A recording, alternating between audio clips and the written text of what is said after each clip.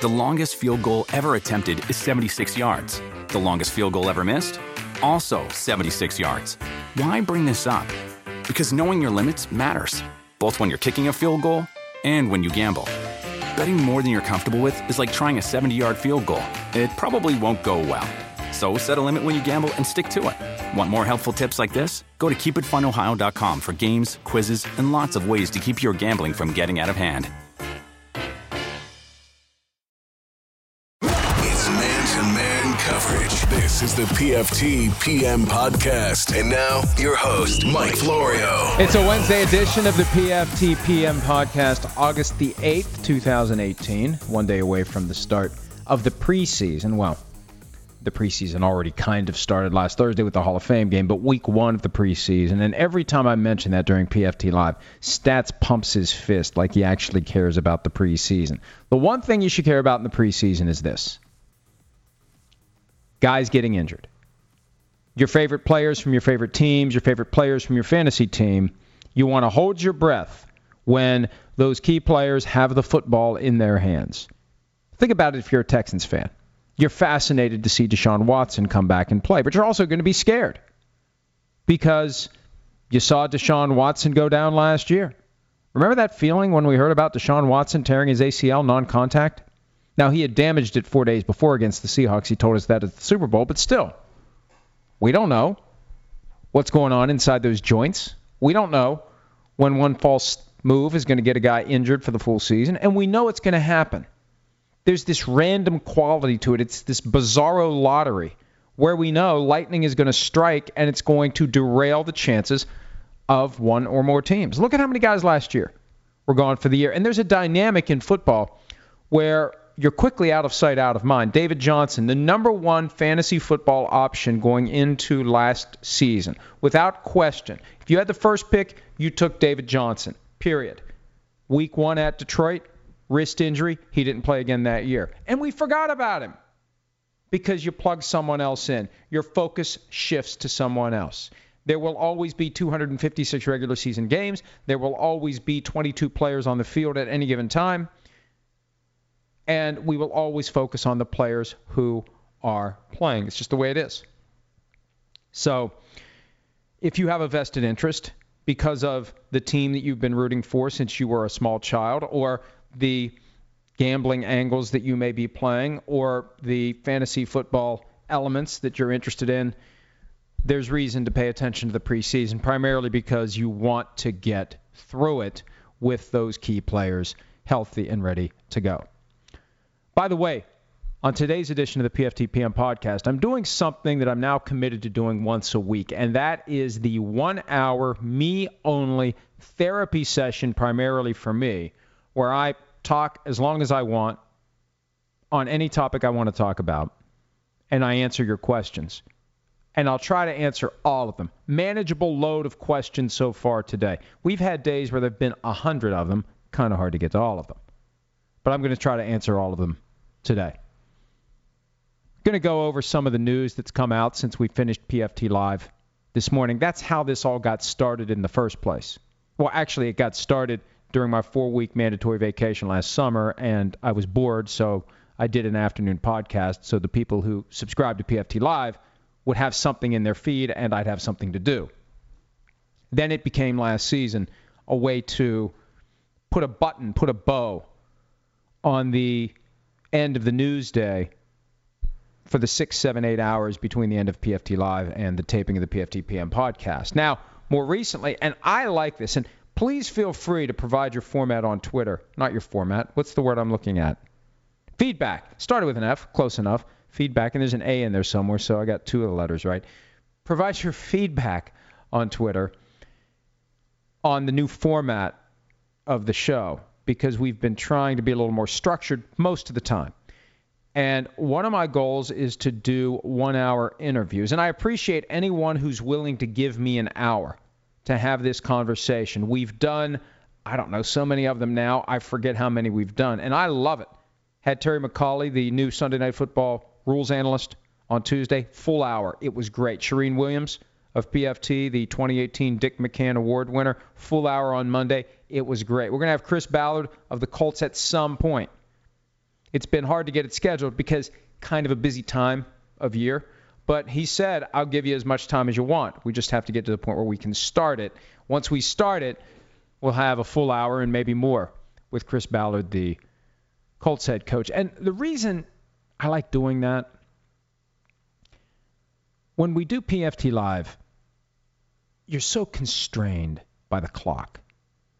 And any radio show, I don't care who it is, other than Howard Stern, who's on Sirius, and they take a break, but it's like once every 3 hours they take a break. And I don't listen to it a lot. There's a lot of the stuff on there that, I don't know, maybe if I was younger, I'd think it was funny.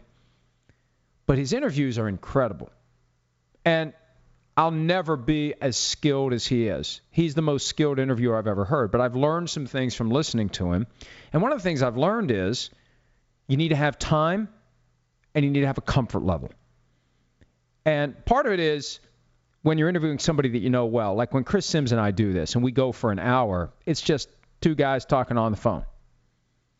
And you get a sense of when to ask him the right follow-up question, what to draw out of him, because I know other things that may overlap, and, hey, this is a good time to ask him about this. But having that unlimited time where you're not worried about how many minutes until I have to take a break, how long until the fact that I delayed the floating break is going to leave me with a 90-second segment before the hard break. See, every radio show has at least one hard break per hour. The NBC Sports Radio clock has two of them because there are two updates per hour. And the NBC Sports Radio sports updates right at the top of the hour and then at 27:50, something like that. It's a hard time. And you either stop talking or you keep talking, but either way, the moment that hard break comes, it's done. And I've told this story before. I had no concept of the hard break the first time I sat in for Dan Patrick. And it wasn't in his studio in Connecticut. The first time, I was actually at a radio studio up the road in Morgantown, and I knew what the clock was, and I knew when the breaks were coming, but I didn't understand that the hard break every hour wasn't something you could go a little early on. I thought, okay, hey, this is my deadline. As long as I color within the lines, I'm fine. I didn't realize you had to color all the way up to the edge of the line. Now, they give you that music bed, and you'll hear that if you listen to radio. You'll hear the music start. And the music start is the 30-second warning to when the plug gets pulled. And if you do it long enough and if you listen to it, you'll know when the plane is landing. And I remember from doing Dan's show how much time I had until it went. I know now from the NBC Sports Radio music, I know how to do it. And you try to hit the post, right? You want to take it right up to the last second. But if you don't, it doesn't matter. It's gone. Anyway, that's a waste of your time. I'm sorry. I'm sorry for wasting your time. See, having an unlimited supply of time can be a bad thing too. But back to my original point. I like doing the long interviews because I don't have to constantly be looking. Okay, I've got 5 minutes in. What question can I ask now? And should I hold that question for later? And then you ask a question and it elicits a long answer and you never get to the question you really wanted to get to, and it drives you crazy. When you have an hour, you tend to check every box. So I love doing those interviews, and we're going to be doing multiple of those every week. And hopefully we'll get more people to consent to give us an hour of their time. And look, an hour's, I mean, if somebody asked me, can I have an hour of your time? I'd be like, no, I'm too busy to give you an hour of my time. Are you crazy? An hour on a weekday? No. So I appreciate it when anyone does. And look, I don't know, I guess I would do it. I would do it if it was a high quality podcast that was going to give me a chance to talk in depth about things and feature someone who asks me the right questions and is fair to me and is an interesting person to talk to. So basically anyone other than me, I would say yes. Not enough people said yes to watching the Hall of Fame game on Thursday night. I saw the ratings today from Sports Business Daily. And I don't want to freak out about it yet, but last year there were 8.25 million who watched the Cowboys-Cardinals game. And this year it dropped to $6.73 million. And if my math is correct, and it rarely is, that's a 17.8% decline. And it was the lowest broadcast audience, lowest three-letter network audience for the Hall of Fame game since 1998, when 6.3 million watched the Buccaneers and the Steelers on ABC. Now, look, the Cowboys deliver. And I think that's one of the reasons why the number was a lot higher last year. What's exciting about the Ravens and the Bears? The biggest reason to watch that game was to see Lamar Jackson. And if you hung around until the second half when Lamar Jackson played after a couple of series, you saw everything you needed to see. So I'm not going to freak out about it yet, but I do think the NFL needs to be concerned about it. You know, the knee-jerk argument to the reduced NFL ratings is, well, ratings for TV are down across the board, and they're down for other things a lot more than they're down for football. Okay, fine. But, you know, at some point, the medium is dead. The medium is a shell of what it once was. So how do you deliver in real time live TV coverage or streaming or however in the future the video of the game is going to be made available? How do you deliver it if the long-standing accepted method for doing so no longer performs? I remember, what was it? 10, 15 years ago, there were two things that delivered a massive live TV audience, the NFL and American Idol. And beginning about 2009, that's when the NFL stood alone, and there's nothing other than the NFL that delivers that huge audience consistently. But the audience is shrinking. And it's not like the country is shrinking. Just people have too many other things to do. And I think the NFL hopes that even though they keep their distance from wagering, I think they hope that in-game betting is something that will tie people to the NFL a little more strongly over time. So I'm not freaked out about it. And, you know, the Hall of Fame induction ceremony was down from 1.18 million to 1.17 million, so that's really nothing. But at the same time, it was a pretty good class. And I was surprised it wasn't bigger. Ray Lewis, Randy Moss, Brian Dawkins. Say what you will about Ray Lewis. I was interested in seeing what he had to say. Would have been a bigger audience if Terrell Owens had been there. That's one of the reasons why I think they want to squeeze these guys to commit to showing up. They don't want to do this again. It's not good for business if one of the Hall of Famers is doing his own thing in this town where he went to college. Browns rookie receiver Antonio Callaway showed up as a first stringer on the team's depth chart. You know, he's got a checkered past, which is why he was available in round 4. Some people think he was the most talented receiver in the draft. A car that he was driving had marijuana in it. He says it wasn't his, that somebody put it in there. And now officers who smelled marijuana in the car found a gun part and ammunition, along with a small amount of marijuana. And, of course, he's saying none of it was his. And I don't know, maybe this works. Maybe it's credible. The problem is when you are walking into the NFL with red flags and strikes against you, you don't want this and you don't need it. So John Dorsey, when he was the GM of the Chiefs, took a chance on Tyreek Hill, and it worked out very well for the Chiefs. Now Dorsey's taking a chance on Antonio Callaway, and we'll see if it works out for the Browns. And it may just be that it's the Browns. It may just be that no matter what they do, there's something fundamental about that franchise that isn't going to change anytime soon, or at least until there's new ownership. That brings me to Hard Knocks. I had been bored with Hard Knocks, and I really don't like the aspect of Hard Knocks where employees of a company are brought in and informed that they're being fired on camera. I don't like that. I've had a problem with that for several years now. And I remember when the first All or Nothing debuted. Actually, it wasn't the first one. It was the second one. It was the Rams. First season was the Cardinals. Second season was the Rams. During the season, Jeff Fisher was fired. And there was some compelling video of Fisher informing the team that he'd been fired. But My argument was, hey, if it's fair to show the coach meeting with the player and telling the player he's fired, why don't we get to see the owner meeting with the coach and telling the coach he's fired? That would be compelling. Why didn't we get to see that? There's a double standard there I don't like, and I just don't like the invasion of privacy. I don't like Vontae Davis sitting in Jeff Ireland's office, finding out that he's been traded, and shell-shocked. I need to call my grandma. Shell-shocked. I don't think that's something we should see. Now, I'm fascinated by what we saw in the opening episode of the new Hard Knocks. And the Jarvis Landry speech,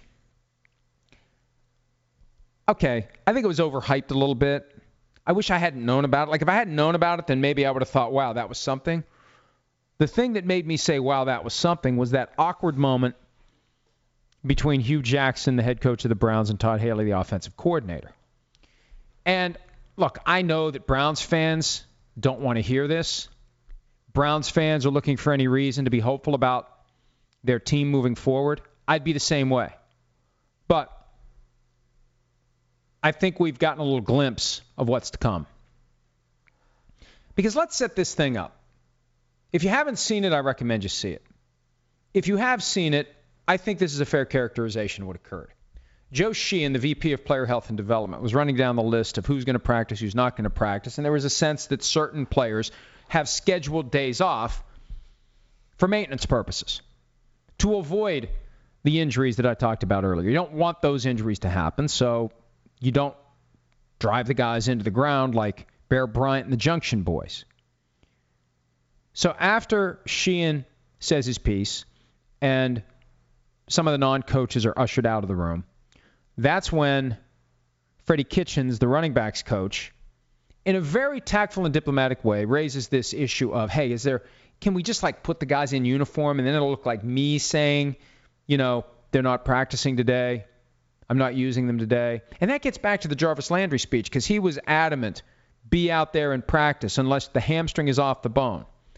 So I think that there's a concern that giving guys days off sends a negative message to the guys who don't have days off. And they all need to be grinding. They all need to be working. They all need to be preparing. And yes, guys are going to get injured, but so what? You accept that guys are going to get injured and you move forward with who you have. And everyone's going to be ready. They're going to be calloused. That's one of the things Jim Harbaugh likes to say. You want to have a good callus.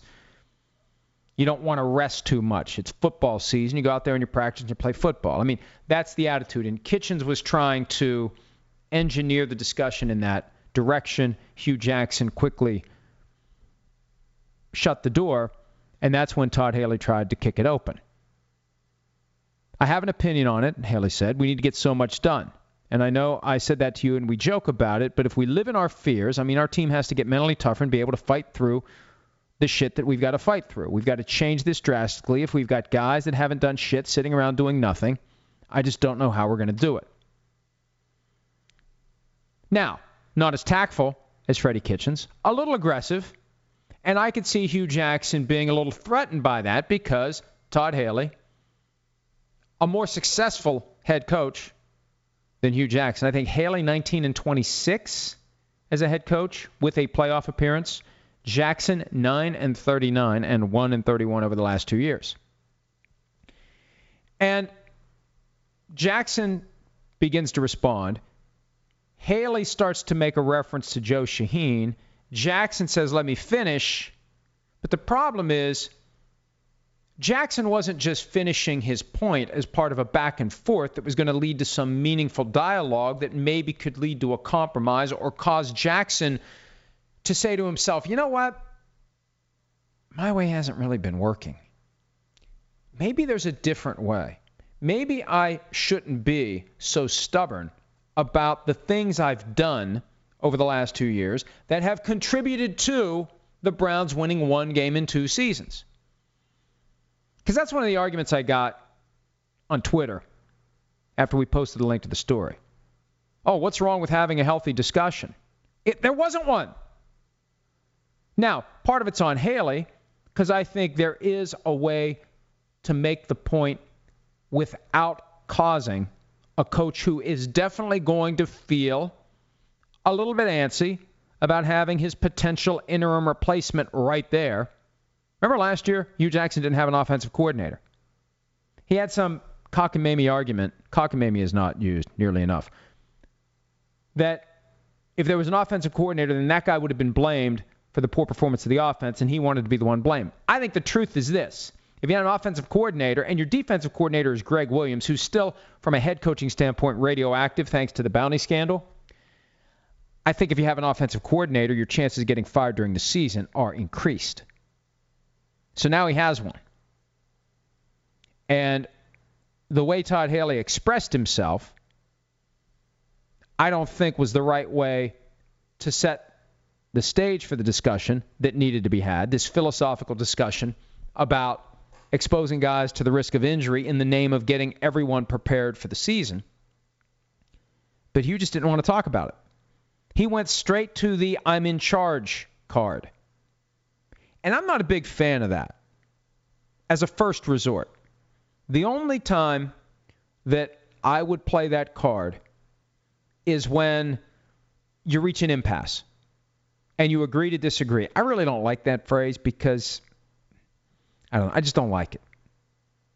But you do get to a point where there's nothing more to talk about. Okay, I say up, you say down. I understand what you're saying. You understand what I'm saying. Now we have to make a decision.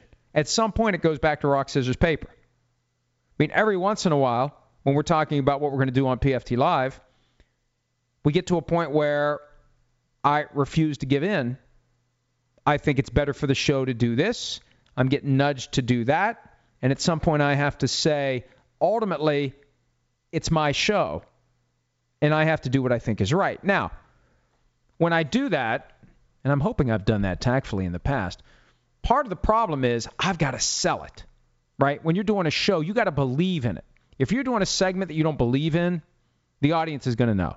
And I don't want to have to fake it. It's so much more stressful when you have to fake it. I want authenticity. I want real. And I don't want to listen to somebody who I don't think believes what they're saying, and I don't want to be that guy who is just saying whatever to get through the 5 minutes before the segment ends. So, anyway, what was my point? Oh, yeah, this whole thing about playing the I'm in charge card. He went to it too quickly. And Peter King and I were talking about this on PFT Live today. He admired the Browns for not pulling the plug on that scene from making its way into the first episode of Hard Knocks. I look at it and I say, this is just another example of the Browns being the Browns. The Browns aren't sufficiently astute to connect the dots between how that scene can hurt them down the road. Because here's what happens now. Now, we already were kind of on notice that maybe Hugh Jackson and Todd Haley is nitro and glycerin. But now it's been flagged. It's been underscored. Here it is. They've mixed the ingredients, and the bottle is already starting to shake. And they're 0-0. What happens when they're 0-5 again, if it gets to that? And I looked at the schedule. It's not an easy schedule for the Cleveland Browns. I'm not a big fan of the whole that's a win, that's a loss, especially right when the schedule comes out. But now that the season's starting to come into focus, I was talking to somebody in the league about the situation today, and the prediction is that by Halloween, Hugh Jackson will be gone and Todd Haley will be the coach. And after the season, it'll be somebody else who's hired to take over the Browns by John Dorsey. Now, for my purposes, I think that it's more realistic to look at the bye week. Week 11. That's when the change would be made. Because that's when you have extra time to get the new coach up to speed, to get the players comfortable with what's going on. But let's play the win-loss game. Week 1, Browns host the Steelers. They gave the Steelers 2 tough games last year, and maybe they'll surprise the Steelers right out of the gate. Le'Veon Bell shows up. He's rickety. Maybe the Browns can win it this time.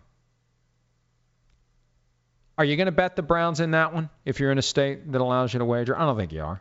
Maybe with the points. If there's a straight-up wager, you don't. No. 0-1. At New Orleans, 0-2. Jets at home on a Thursday night. Let's give them that one.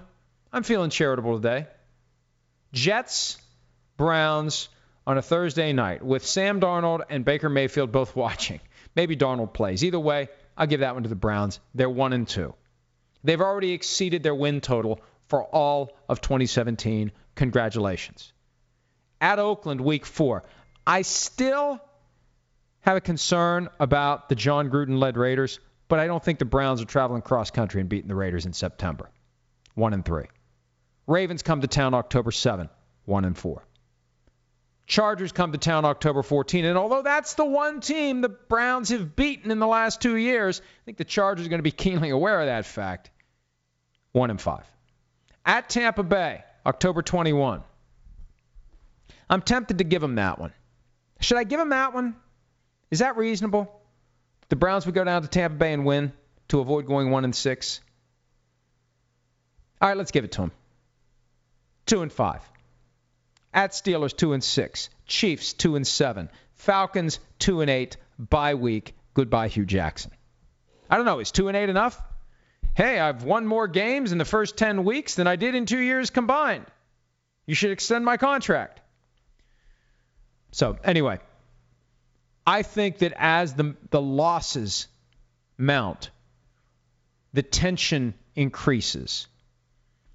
And, you know, here's one of the reasons why I'm fascinated by this scene. Because part of it is, okay, Haley had to know the cameras are on. They know the cameras are on. Did Haley do this deliberately? Did Haley essentially fire the first shot in a coup? Or did he think, you know what, I'm going to speak my piece. There's no way in hell this is going to end up being part of the first episode of Hard Knocks. There's no way this is going to happen. This can't happen. Surely they're not going to put this in. And now that it was put in, what's going to happen the next time Hugh Jackson is talking to the media, when Todd Haley talks to the media? How do they talk their way out of this one?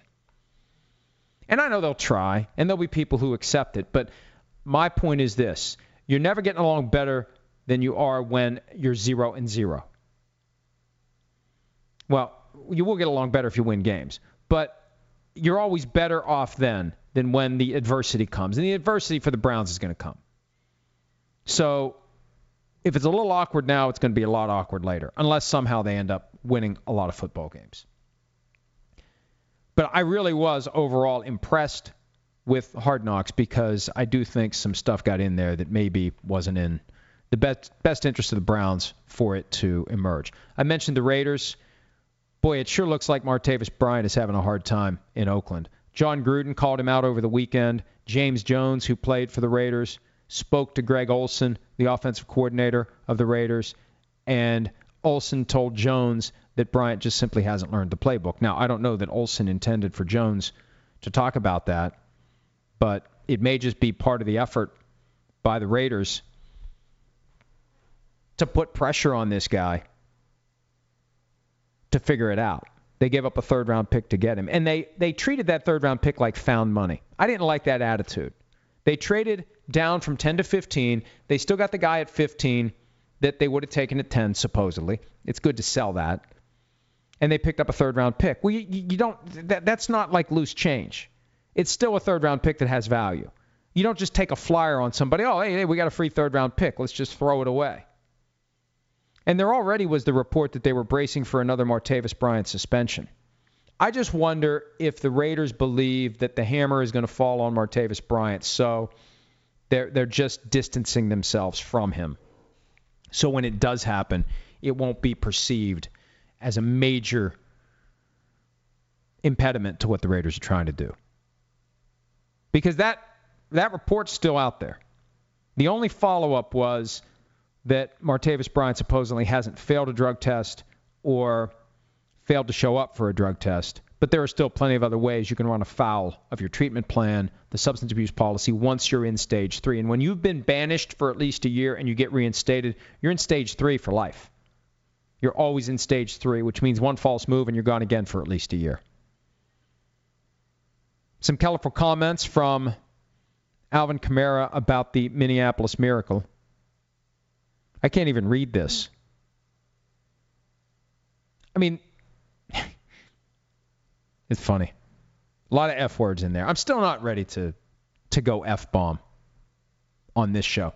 Although Chris Sims is. We'll get Chris back at some point. We have fun when Chris is on. All right, I probably should transition to some questions, as I promised. I really didn't spend a whole lot of time preparing for this one today, and it probably shows. But, there's some things to talk about, things on my mind that I've been thinking about all day, and this gives me an outlet for it. All right, let's start with PFT PM Posse. If the Raiders are considering trading Khalil Mack, aren't Gruden's comments that Mack isn't much of a difference maker hurting their ability to get top value? No.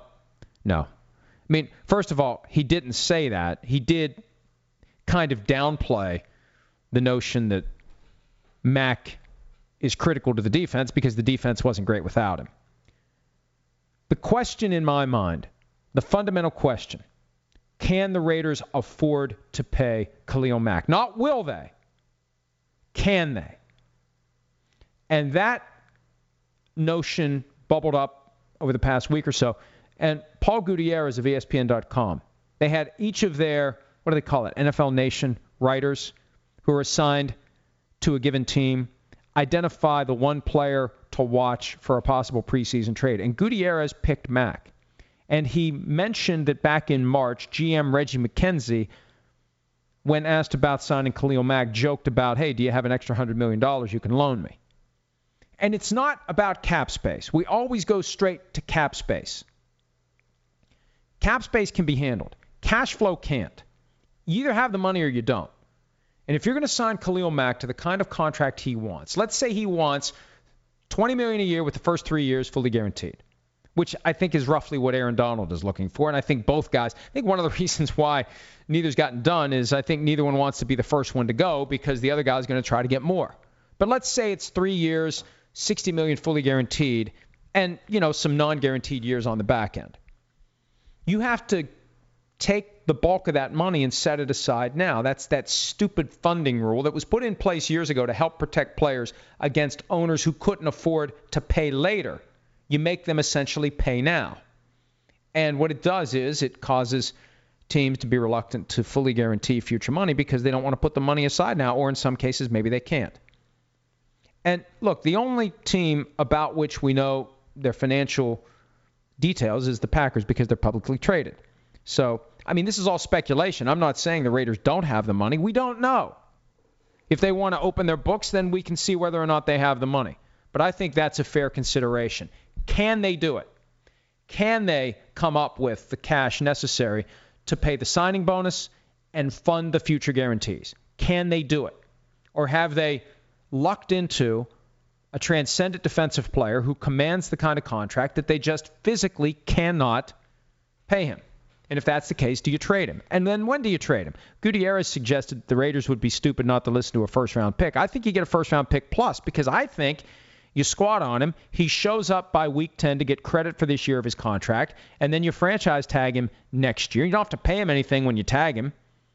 You just pay him during the season. See, teams have a lot more cash flow during the season because that's when the TV money comes in. The Buccaneers do guaranteed salaries. They don't do signing bonuses because then you just pay the guys when your money's coming in from the TV networks.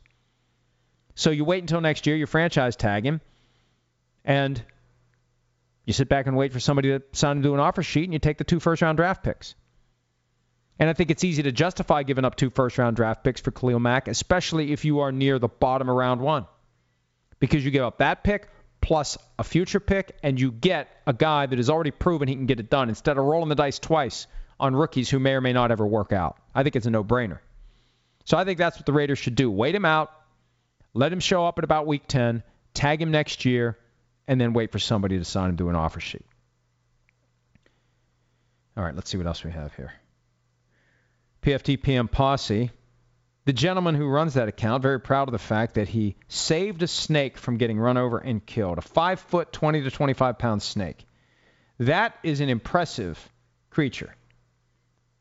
So, yeah, good on you for saving the snake. Although, why would you save a snake? Reverend Markworth chimed in, why would you save a snake? I save all living things when I can. Well, and snakes eat, what do they eat? Rodents and other pests. It's good to have them around, except when they bite you. At PFT PM Posse, we guess the godfather of the NFL, John Mara, kept his Giants from getting in trouble, even though the entire organization bragged about rookie guard Will Hernandez and his 5 OTA fights that were a national storyline, even on NFL Network. which Mara owns a percentage of. I'd forgotten about that. There were some accounts of some scrappy chippiness coming out of the OTAs, and if that happens, that's usually a sign that there's contact that crosses the line. Now, the thing about those investigations, they do a good job of keeping them quiet until they're done and the punishment is announced. Now that the off-season program's over, there's really no reason to rush to announce it. And I can recall times during training camp where teams were dinged for off-season workout violations, so we could still hear something about that. Thank you for the reminder. See, one of the reasons I like doing this format, it reminds me of things that I need to do, and it gives me ideas of things that I need to do. PFT PM Posse, should I invest in a PS4 just to challenge you at Madden 19? If I do, maybe honorary PFT PM Posse member Mutt Guru could give me some tips or even train me. Yeah, go ahead, get a PS4. Now, look, that doesn't mean I'm going to actually take the time and play you. I've yet to play anybody online that, I know through this. No one has my gamer tag. Is that what it's called? Gamer tag? Or is there a different name for it? I don't necessarily want people to know who I am. Right? I kind of like being able to, operate incognito in my PFT PS4 world. So let me think about that. I was thinking the other day, and this is so foreign to me. I first became aware of this dynamic 4 or 5 years ago when one of my 2 young nephews had a cell phone device and I thought was playing the game Minecraft. Remember the Minecraft? It looks like Lego World. And, you're playing Minecraft? No. Well, yes, you are. I see it. No, I'm not. You sure? I see that you're playing Minecraft. No, I'm watching someone play Minecraft. And I was like, what the hell are you talking about? And now this whole thing has developed into an industry, esports, where people actually watch other people play these games. And my son and I have talked about this on the podcast before because he's not into that, but his friends are. I've gone down to the barn and I thought they were playing Fortnite. They weren't. They were watching someone play Fortnite. So I guess what I'm saying is, wouldn't it be kind of fun to do a Madden game through, is it Twitch? I think there's a way to do it. I need to investigate this.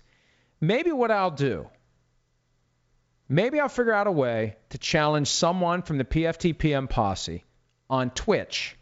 Now, you're going to have PS4, I assume, or access to Twitch to watch it. But maybe we'll do that. Maybe that'd be fun. Maybe I'll do that once a week, just for shits and giggles. I have to figure out the technology. If anybody knows how to do that easily, just throw me a response on Twitter and tell me what I need to do. But I think that if I took 5 minutes to figure it out, maybe I would begin the process of figuring it out. Leading with the helmet, if Aaron Rodgers, Kyle Shanahan, and John Gruden were trapped in a burning building and Sims could only save one of them, which would he choose? Without question, it would be Aaron Rodgers. Without question. Kyle Shanahan would still live on in the form of his initials on Chris Sims' leg. John Gruden, I don't think Chris Sims would try to save. Aaron Rodgers, in Sims' mind, the greatest quarterback and, not just that, greatest football player of all time. I think that Chris Sims is saving Aaron Rodgers. Terry Gensler wants to know if that's the perfect medium rare. That looks really good. I could do without all the scrapings on the plate in front of it. Just give me the photo of the steak. That is a very well done medium rare. No pun intended. You know what I've done? I used to be partial to the filet. I started cooking New York strips recently. It takes a little more patience. But, man, if you get that right, I've finally gotten to the point where I can cook a New York strip to the same quality that I get when I go to a nice restaurant. Now, a lot of restaurants, I would not recommend buying the New York strip. They'll do the filet fine. They can't do a New York strip. But I've gotten to the point where I can get a New York strip right around medium. And this looks, is this medium rare? Yeah, it probably looks medium rare. Yeah, and if you know what, it's amazing. It's amazing how good between medium rare and medium is. And I was always, growing up, it's well done. I don't want, blood. I don't want to eat blood. I'm not a vampire. And then you try medium well once, and it's like, oh, man, that's really tender. That's really good. And then you get a little daring and you try medium. It's like, man, this is really good. So before long, I'm just going to be gnawing on a raw steak. All right, what else do we have here? Leapers 500. How poorly can we now assess John Elway's drafts? Obviously, free agency has been great, but As to quarterbacks, Brock Osweiler, Paxton Lynch, Trevor Siemian, Chad Kelly. Hardly an honor roll of passers. Does he need help? Should they have gone quarterback instead of Bradley Chubb? I think John Elway is just waiting for the next John Elway. And the idea that Chad Kelly could be the number 2 quarterback is a great sign for Elway that he got a guy who maybe could be groomed to become a starter with the last pick in the 2017 draft. But it's an indictment of Elway the prior year when he traded up to get Paxton Lynch. Remember, the Cowboys were going to take Paxton Lynch. He'd be playing right now for the Cowboys if Denver hadn't made their move. So, look, Elway's won a Super Bowl, and I was very skeptical when they hired him because he didn't pay the dues the way that other scouts who rise through the ranks and become general manager do. And he was out of football, at least NFL football, for 10, 11 years. I thought this was a mistake. It's not like anyone else was offering him a job. This was a Broncos connection. And he proved me wrong. But as of right now, look, the Broncos, they are in danger of having their first back-to-back losing seasons for the first time since the early 70s. Losing seasons.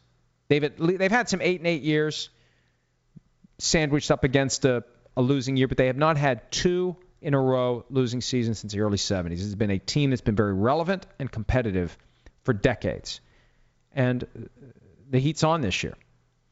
And I thought that Vance Joseph was out primarily because there were too many games last year where it felt like the team quit, and that all goes right back to Vance Joseph. They gave up too easily. And I think part of that is, when you're used to being that good, it's almost like doing the rage quit when you're playing Madden. If you're just kicking the crap out of everybody, and then you're down 14-0 in the first quarter after you've had your way with everyone you've played, you just you mash the power button and turn it off because you can't believe this is happening because it's all come so easily, and now all of a sudden you can't do anything. And I think that may attribute some of the spirals that they ended up in last year. The Real 4-0 thoughts on Madden 19 so far. I've enjoyed it so far. Although I will admit this, on the Ultimate Team function, it was a lot easier to get the players I wanted through the auction before all these other people had it. And I can only imagine what it's going to be like on Friday. See, I got an advanced copy of it. And what happened was Alex and I were in Minnesota when it came. When we got home, I started playing it, and I started working my Ultimate Team up from a 65. And I had it up like in the low 70s. And then it all went away. And I thought there was some glitch or something. Well, no, it was like an early advance weekend where it's just review purposes. So I had to start all over again at 65. But I've been building it up. It's at 79 now. And for me, for whatever reason, that resonates for me. Even though I know that it's an ultimately worthless exercise because you try to make your team better, and you do it through solo challenges. You do it through different features they have available. You play a game online. I had my first game online yesterday, and I won it. And it's a stupid little feeling of mini euphoria that you carry around for 10 minutes. And if you lose, you're pissed off for about 10 minutes. It's kind of fun. And it gets me through my workout, and I enjoy it. So anyway, I think this game is an improvement over last year. I think it's more realistic. One of the things about Madden last year that I didn't like, if you would throw a ball into traffic and it would get batted around, you would never make the catch of a tip ball. And rarely would the interception happen of a tip ball. It happened via an interception more often than a catch. And it's not realistic. Because NFL caliber receivers, when the ball's getting batted around, they're going to catch the ball from time to time, and it never happened. And now it's happening. And now, like, you throw a ball into a tight window, and a guy's more likely to catch it. There were a lot of incompletions last year that are catches this year, at least so far. Maybe as you start encountering tougher teams, it's harder to complete the passes. But the other thing, too, is the players who are slower, they are slower. When I started the Ultimate Team, they gave me Pac-Man Jones as my kick returner, and his speed rating was like in the upper 60s or low 70s. It was like he was running in mud. It's like Tom Brady as a kickoff returner. So I like it. Look, my concern every year when the new Madden comes out is they're finally going to make one where I say, this sucks, and I don't want to play it. But for the past 3 or 4 years since I rediscovered it, and I started incorporating it into my daily cardio routine so I can, kind of eat whatever I want, I've enjoyed it, and every year it's been a little bit better than it was the year before. And I think so far this year, I think it's a lot better. I think it looks a lot better, and I feel like it plays a lot better. And we'll see how it goes. All right, at Recliner QB, how can agents, players, when negotiating contract, make it more player versus GM owner rather than player versus team, since fans don't have loyalty to GM owner like they do the team? Is that feasible? Call them out for being cheap, unloyal, etc. That's a great point. Here's the problem. The agents have to continue to do business with the GM or the coach.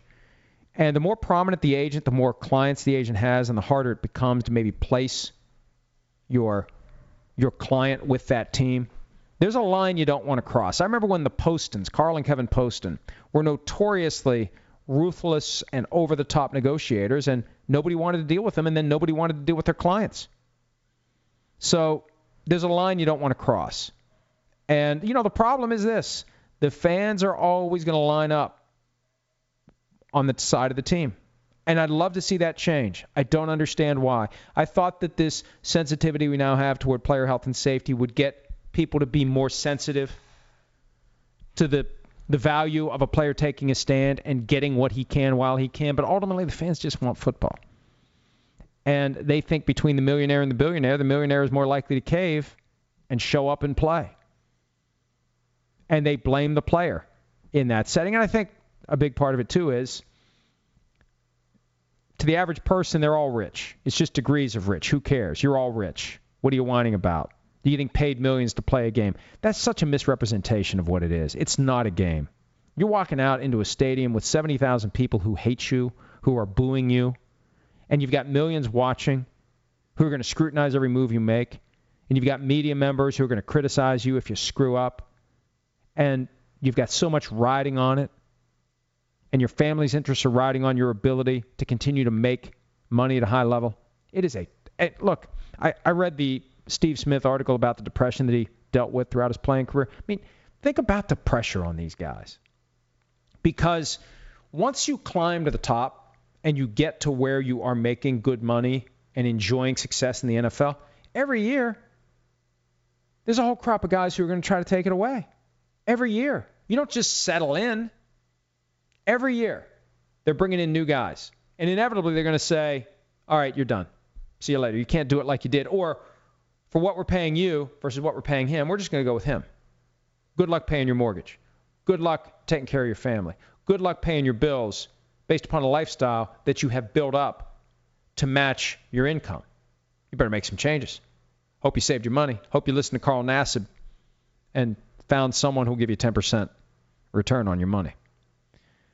Mike likes dirt. Given the Landry speech on Hard Knocks, can you compare and contrast your gripe that Randy Moss didn't always give it his all versus Hugh Jackson's leadership and coaching being the problem on the Browns? Didn't Randy use his only leverage available to get off teams he thought sucked? Well, there was only one team he was on that really sucked, and that was the Raiders in 2006. I mean, I look at it this way. You either give a shit or you don't. You either have pride in your craft. You either are committed to getting the most out of your God-given skills or you aren't.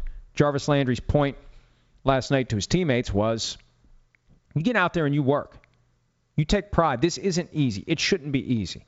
You got to put something in to get something out of it. Now, but for the awkward scene between Hugh Jackson and Todd Haley, there was a subtle but unmistakable disconnect between all the talk of changing the way things are done versus the fact that the coach responsible for the way things are done is still there. And I'll tell you what, I got to give it to Hugh Jackson. He would have been a hell of a lawyer. Very persuasive. Great salesman, too. He managed to convince ownership that he had nothing to do and no responsibility for the train wreck of the last 2 years. I tried to come up with a good example for this earlier today on PFT Live. I said it's the equivalent of being in the kitchen and having the cake explode, and somehow Hugh walks out with an apron that is entirely clean. How does that happen? And then you had Jimmy Haslam say within the last week or so that it's fair to view this as Hugh's first year. Really? 1-31 says otherwise. Look, and I want Cleveland fans to have the same enjoyment of the NFL experience that fans of every other team has. They haven't been to the playoffs since 2002. They've had one winning season since then in 2007 when they were 10-6. I mean, I like it when fans who haven't tasted that excitement of being in the postseason get a chance to do it. It's a fun week when you're getting ready for a playoff game. It's fun to still be relevant and alive that time of year. And to go that long without even being relevant to the playoff chase. They don't even get a week in December where they get to look at the standings and if we win this game and the Bengals lose and this happens, hey, we're going to make it to the playoffs. They don't even get to do that. You know, all this talk about, we want to win the Super Bowl. We hear that from every team. What you want to do is be relevant past Thanksgiving. If you're relevant past Thanksgiving, more often than not, you're winning. Because your fans care about you in December. The kids want the jerseys of your best players. You're selling merchandise. People are engaged. They're willing to come out to your stadium when it's cold and spend way too much money on food and beverages, hot or cold. People still buy cold beer when it's 25 degrees out. That's what you want. Browns haven't even had that. The Cleveland fans deserve it.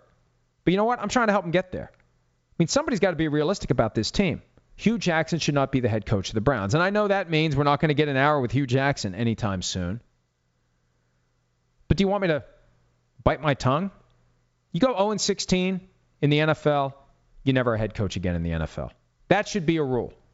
That should be in the rule book. That's a clear, bright line rule that we can all get behind. I think it's applied to Rod Marinelli for the last 10 years. I think it should apply to Hugh Jackson and anyone else who ever goes 0-16. You should never be an NFL head coach again. And I think that, look, it would be the ultimate Browns thing if they get to the playoffs with Tyrod Taylor and Hugh Jackson, keeping Baker Mayfield on the bench and keeping John Dorsey from hiring his own coach. I'd be shocked if that happens. Leapers 500. In a criminal or civil legal proceeding, can a tweet be mens rea? Can you elucidate with some clarity on how that concept is proven to a jury? Mens rea is just the intent. That's a Latin phrase that means something. I don't know what the two words mean, but you have to have an evil mind. It may be evil mind. There has to be that element of intent. There aren't many strict liability crimes. We hear about strict liability in connection with the PED policy. For example, you don't have to intend to cheat. If you just happen to ingest something that is a banned substance, you're liable. Now, a lot of the cases that end up in civil court, they don't require intent. There are intentional torts and there are unintentional torts, negligence. You're driving your car and you get into an accident because you were texting. You didn't intend to get into the accident. You didn't aim your car at the person. For crimes, typically, there's an element of intent. And I think I know what you're referring to, and I want to keep this apolitical because football is supposed to be the refuge, but one of the points that I've seen made, and I think that this is a very valid point, a lot of the things that are happening publicly on someone's 53 million plus follower Twitter account, these are things that ordinarily would happen privately. And the fact that these things are happening publicly almost makes it incomprehensible that these things are being admitted to. It's the equivalent of someone taking out a billboard that says, I plan to rob a bank tomorrow at 3 p.m. And then the day after, oh, hey, by the way, I did rob the bank yesterday at 3 p.m. And one of the people involved in this, one of the spokespeople, this idea that, well, obstruction of justice doesn't happen in the public square. It happens privately. No, it can happen publicly. It's just very rarely does anyone ever do it. So I think that anything you say in any format, in any setting, anything you say can and will be used against you. And if you tweet something that is either evidence of a plan to commit a crime or violate someone's rights under the civil laws, or after the fact you tweet something that constitutes an admission that you committed a crime or violated someone's rights under the civil laws, it doesn't matter that it was a tweet. I don't even know why that's a debate. Can we please set aside our partisan leanings and just be like reasonable human beings? And I don't understand the mindset that allows someone to think that you can just kind of wash your hands of something you said because it was a tweet.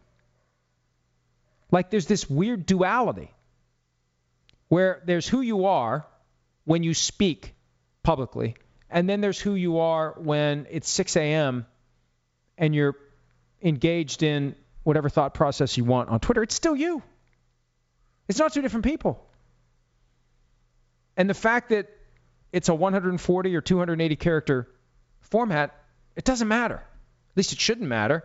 And I have a feeling that regardless of how it all shakes out, there's a lot of noise. And I think part of it is that the media coverage really is skewed both ways. You've got the networks that are incredibly anti, and you've got the network that is incredibly pro. And I think that the person who is handling the investigation is going to provide us all with a strong dose of sanity and reason. And I hope that the final report is written in a way that explains everything in a very commonsensical, reasonable way, and the chips fall wherever they may.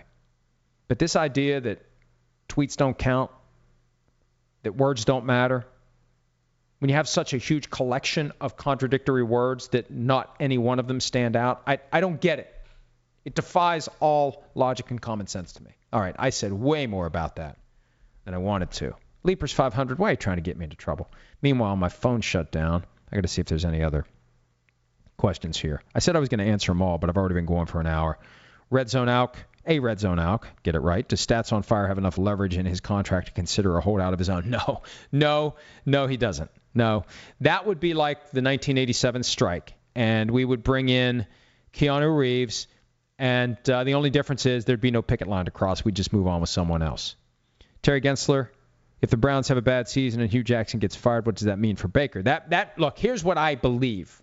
I believe that Hugh Jackson will be gone, and that John Dorsey already knows who he's going to hire, and that John Dorsey knows whoever he's going to hire wants Baker Mayfield. That's what I believe. I don't have any facts to support that. I just believe that. At Leapers 500, do you still hear sexist grumbling from old school type coaches, players, management types, journalists? Shireen Williams is proof of how backward and meritless that view is. I don't hear that stuff anymore. I really don't. I don't think I ever did in this business. I think it's more from fans. Fans can be hateful and nasty and awful. Anytime Beth Mowins is assigned to an NFL game, look at the things people say. So I think that it became a non-issue for the people inside the business before I even got in the business. The Real Forno asks, the Alliance of American Football Combines are coming up pretty quickly. Have you heard of any big names going to be there? I haven't. They announced like 100 guys they've signed. I mean, anybody they've signed now currently isn't in an NFL training camp. So I think they're building their foundation with guys who can't even get on a 90-man roster. I mean, 90 times 32, that's nearly 3,000 guys that are out of the picture for now. So they added their first 100 guys who can't even get into the NFL maximum roster. So I think that it's going to take some time to get to the point where we understand what quality they're going to have.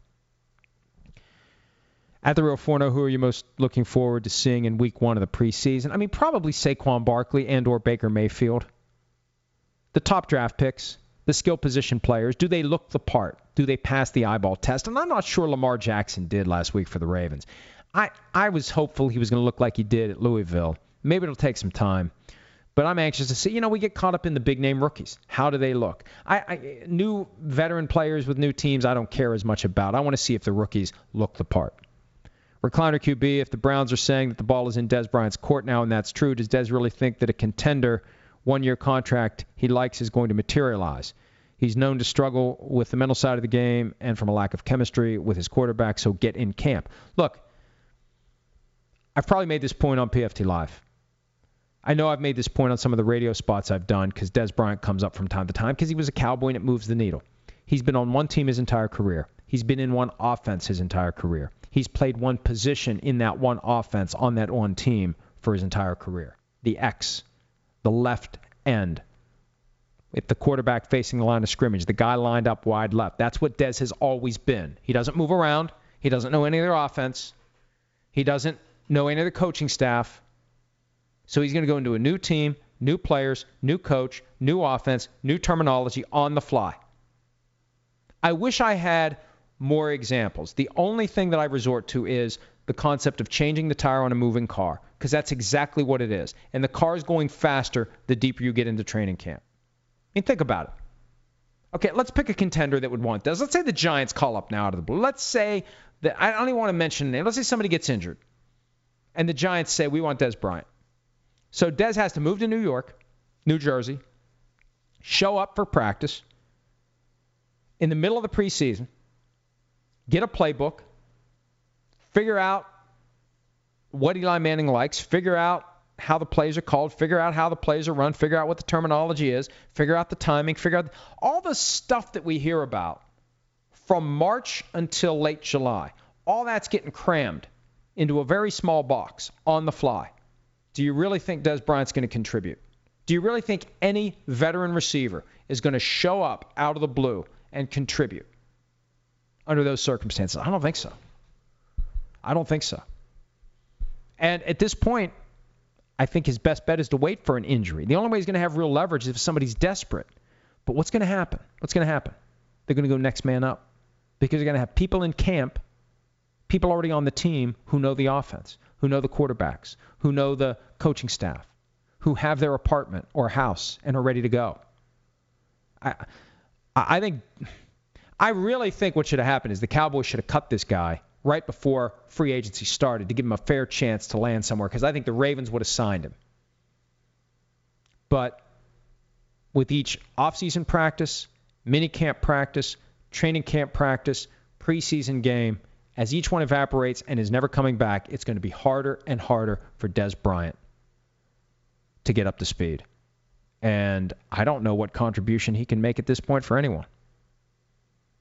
Dirtbag 1327, what sort of season will the Raiders have with possibly no Khalil Mack, issues with Martavis Bryant and Donald Penn? Look, I know that John Gruden showed up in Tampa Bay 16 years ago and won the Super Bowl right away, but they had a dominant defense. The offense needed a kick in the ass, and he provided it. I think the Raiders could win the division. I think they could finish fourth and everything in between. And for a guy who's been out of it for 9 years, and I still don't think Derek Carr, I know Derek Carr was praising ownership for hiring John Gruden. I think once the losses start to mount and the pressure increases, I think it could go in a bad way for the Oakland Raiders. Recliner QB, if it only takes 4 to 6 weeks for a defensive coordinator to figure out a player, why was Dak successful for a full 16-game season before supposedly having sophomore slump last year? Shouldn't they have figured him out during the rookie season? I don't think there was anything to figure out, because what was happening is rookie season. By the way, that question was from, if I haven't said so, Recliner QB. He had so much time that there was nothing to figure out. Ezekiel Elliott was running the ball. The offensive line was dominant. And when it was time to pass, Kevin Gilbride explained this last year on PFT Live. Dak Prescott had so much time that you go for your first read, you go to your second read, you go to your third read. You can find the safest option because you have time to operate. If you give a quarterback enough time, he's going to find somebody open. So what happened last year was Ezekiel Elliott showed up a little heavier. I mean, when the guy pulls up his shirt and shows the world his midsection, you get an idea of whether or not he's in shape. He wasn't in shape. He had the 6-game suspension hanging over his head. There were injuries on the offensive line. It made it harder for Dak Prescott. So, in the normal sense, if you have a guy who's having success in a passing game-driven offense, after 4 or 6 weeks, there's enough film to figure out what he likes to do, and you can take it away. The Cowboys' offense was so good, and it was so reliant on the running game, that there wasn't anything to take away. Fittison Kane, even with the cap going up every year, do you see a point where quarterback contracts reach a level closer to the days before Luck got his deal? I think that we're now in an age where quarterbacks are going to keep pushing the bar higher and higher, and there's a crop of young quarterbacks that have to get paid. Russell Wilson's going to have to get paid again. I think there was a period of time where people believed that the salary cap wasn't going to spike every year. Remember that notion that the salary cap was going to smooth? I think a lot of contracts were done under the false assumption that the salary cap was going to smooth, and it didn't. It spiked.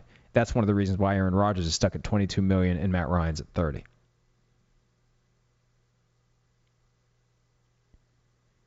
Stephen Wise, 89, wants to know if I keep in touch with Eric Casillas. I haven't heard from Eric in a long time. We had a couple of years together on the Pro Football Talk afternoon show. He had a show on NBC Sports Radio that I used to do once a week.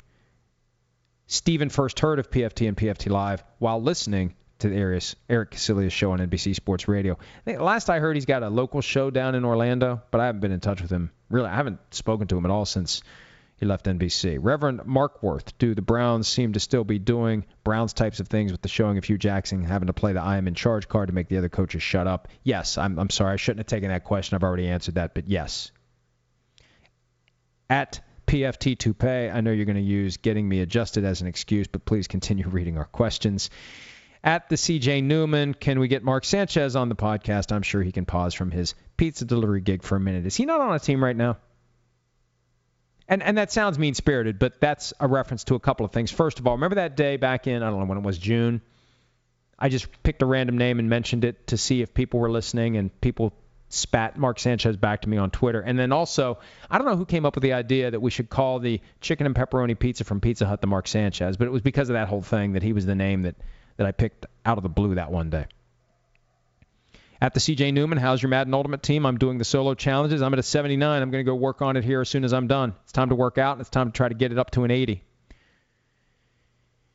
At the CJ Newman, did you watch The People vs. O.J. Simpson, and why is John Travolta the best actor alive? I didn't love The People vs. O.J. Simpson. I thought it was okay. I don't think. Are you being sarcastic? Reverend Markworth, Laquan Treadwell, a bust or wait and see? I'd give him one more year. I think he's going to get some reps. He's going to get some chances behind Adam Thielen and Stephon Diggs. They really don't have a clear-cut number 3. I think that we'll see. We'll see. He was drafted for a different offensive coordinator and a different quarterback. They wanted a big-bodied guy. They wanted a big target because Teddy Bridgewater wasn't as accurate as maybe they wanted. It's a different ball game now.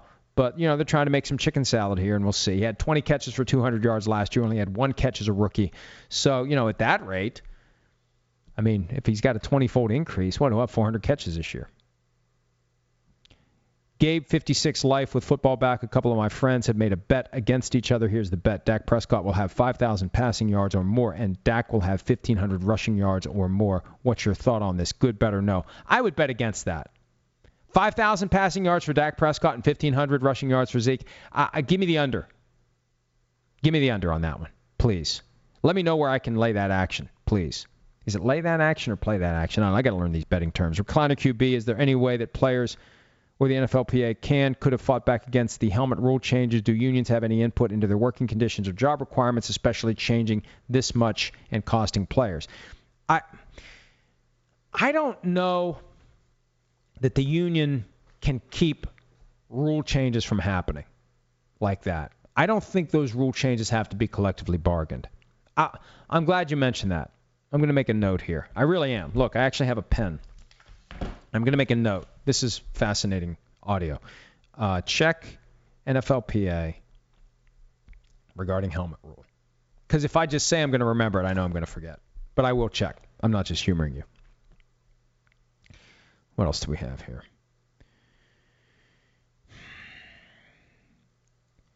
On tour forever, any more NFL field trips coming up, or would you bring A-Flow, or is school about to start? Yeah, I think the trip to Minnesota was the only one we're going to pull off before the start of the season. And Alex heads back to school later this week. We got to figure out when we're going to do the Fridays with A-Flow podcast. He's got classes on Friday. So I don't know what we're going to do. We got to figure that one out. All right. I probably need to wrap it up. There's a few more questions left, but I need to I need to actually get something to drink here. I've been talking for an hour and 15 minutes. Probably longer than you wanted to hear me, but I appreciate you listening.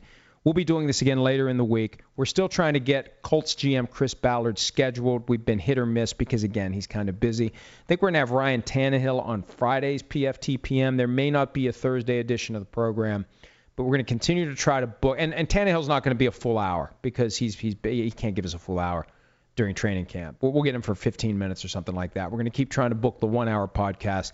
If you have any people you'd like us to try to get, if you want to give us some ideas that I can steal, throw me a shout on Twitter, and we'll take it from there. Thanks, as always, for your support of the podcast. Should I throw out a random name?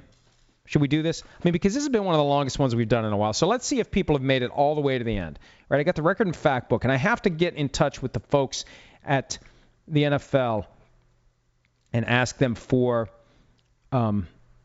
the new copy, and hopefully they're still making the hard copy. I really don't want the digital file. How about this one? 2007 first-round draft pick of Washington, LaRon Landry. Mention his name, and I'll know that you actually cared enough to listen to the full 1 hour and 15 minutes. Thanks, as always, for your time. We'll talk to you again soon.